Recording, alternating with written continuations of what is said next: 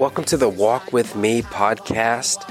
I'm Pastor Stephen Bond from the Vine Church in Chapel Hill, Tennessee, and I am so excited that you are walking with me.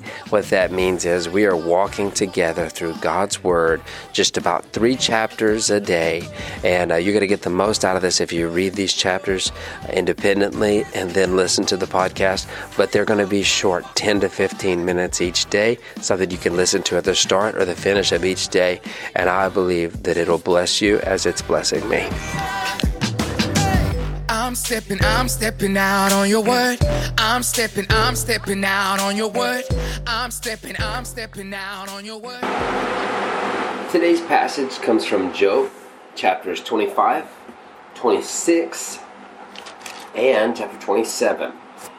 And so we're picking up in Job. We are well over the hump now and getting towards the end of this book, where we will finally arrive at some resolution to this difficult to understand story. But I love this story in the place of Scripture. I love it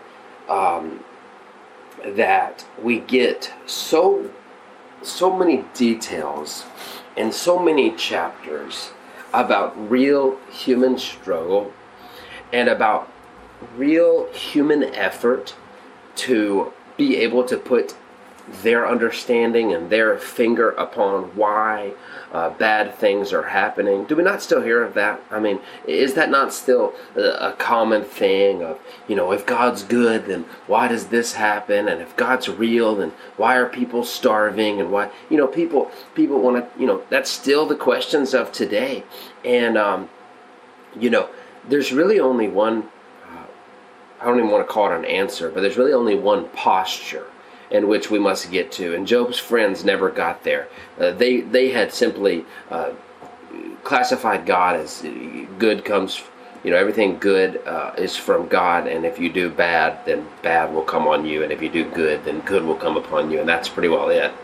And while we know that that's true in a lot of areas, we also know that that's a little bit overly simplified, and that doesn't have enough respect to the sovereignty of God. Because when someone is truly sovereign, truly wise, truly powerful, they are going to do things that you don't understand.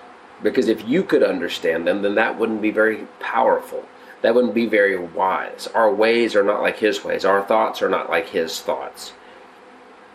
And He will even do things that look bad for a time. He will even do things that may be painful for a time. But, 1 Peter says, after we've suffered for a little while, God Himself restores us. He reestablishes us. He's a good Father. He is a good Father, and His wisdom is not like our wisdom. And so I was saying there's only one posture at which we must arrive at when it comes to why do all of these things happen, and ultimately it's a posture of just humble awareness that God is greater than I can comprehend. That's just it.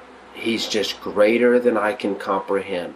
We live in a world that doesn't like to humble themselves. We look at our political leaders, our presidents, our prime ministers, our governors, our queens, all over the world. Everyone's looking at their leader, and everybody's wagging their head. Everybody's shaking their head. We've got all these, I call them armchair quarterbacks.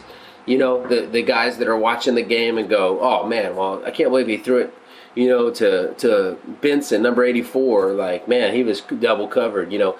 We've got this spectator mentality. We like to sit in our recliner and look out at people and go, man, I can't believe you're doing that. I'd never do that. Well, and we do that in political realms as well too.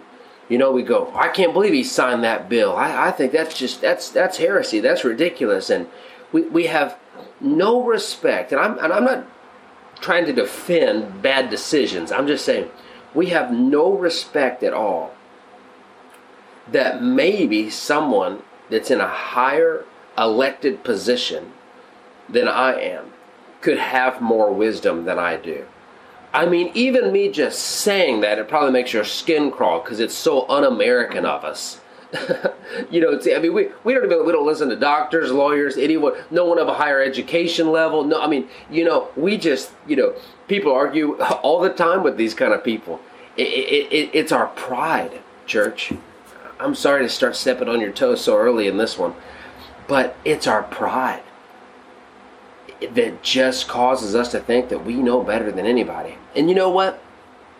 I'm not going to say that it's going to affect you that negatively if you think that all politicians are morons. I'm not even going to say that's going to affect your life that poorly. But what does affect your life is when you can't get past that posture when it comes to the Lord God Almighty. Okay? Because man's wisdom is limited.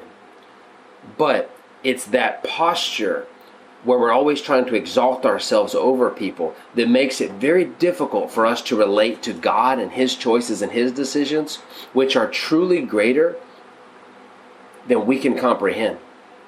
And He is seated in a seat in which I may not be able to wrap my mind around the choices that He's making, it's like truly the world leaders will even often make decisions that they feel are best for the country. But it may not be the best for you. And that's really a tough pill to swallow sometimes, isn't it? Sometimes we go, it's the selfishness in us. Oh my gosh, that's going to slightly affect me. How could they make a choice that would affect me? Well, they were looking out at millions and millions of people, and they made what they felt like was the best decision for everyone, or for the majority of the population. Hey, maybe it's not even the right decision. But the thing of it is they weren't making the decision against you personally. They were making what they felt like was the best decision for everyone in their limited wisdom, right? But God is looking out upon the entire world without limited wisdom and making decisions. Have you ever even considered that sometimes we may have to endure something just so the person to the left of us or to the right of us might see how we can endure, might see how we can hold fast to our integrity because we have the Holy Spirit living inside of us? So that's the posture that we have to get to, is a humbled state where we know God knows best. God knows best. I don't put myself in His seat. I trust that He knows what's best for my life, and He knows what's best for this world. And I'm a part of it, but sometimes the choices and the decisions that He makes may not be the best for me in the moment. God's goal isn't that I would have a wonderful day. You get that? We're so narrow-minded. God, His purpose for my life isn't that today would just be awesome. It's that this world would turn to Him and that my life would work to grow His kingdom. And that means that there are bad days and there are good days, and there's feasting and there's famine. But in the end, God wins, and in the end, I rejoice and I endure for as many days as come that are good and that are bad alike, right? Okay, and so I'm talking about all this because it pertains to these chapters 25, 26, and 27. 25, we talk about the shortest man in Scripture, Bildad the Shuhite. And I'm not being serious. I just had to throw that one in there. That's a borrowed joke from a good friend of mine, but I couldn't resist it at least one time in Job. But Bildad here, he speaks up again.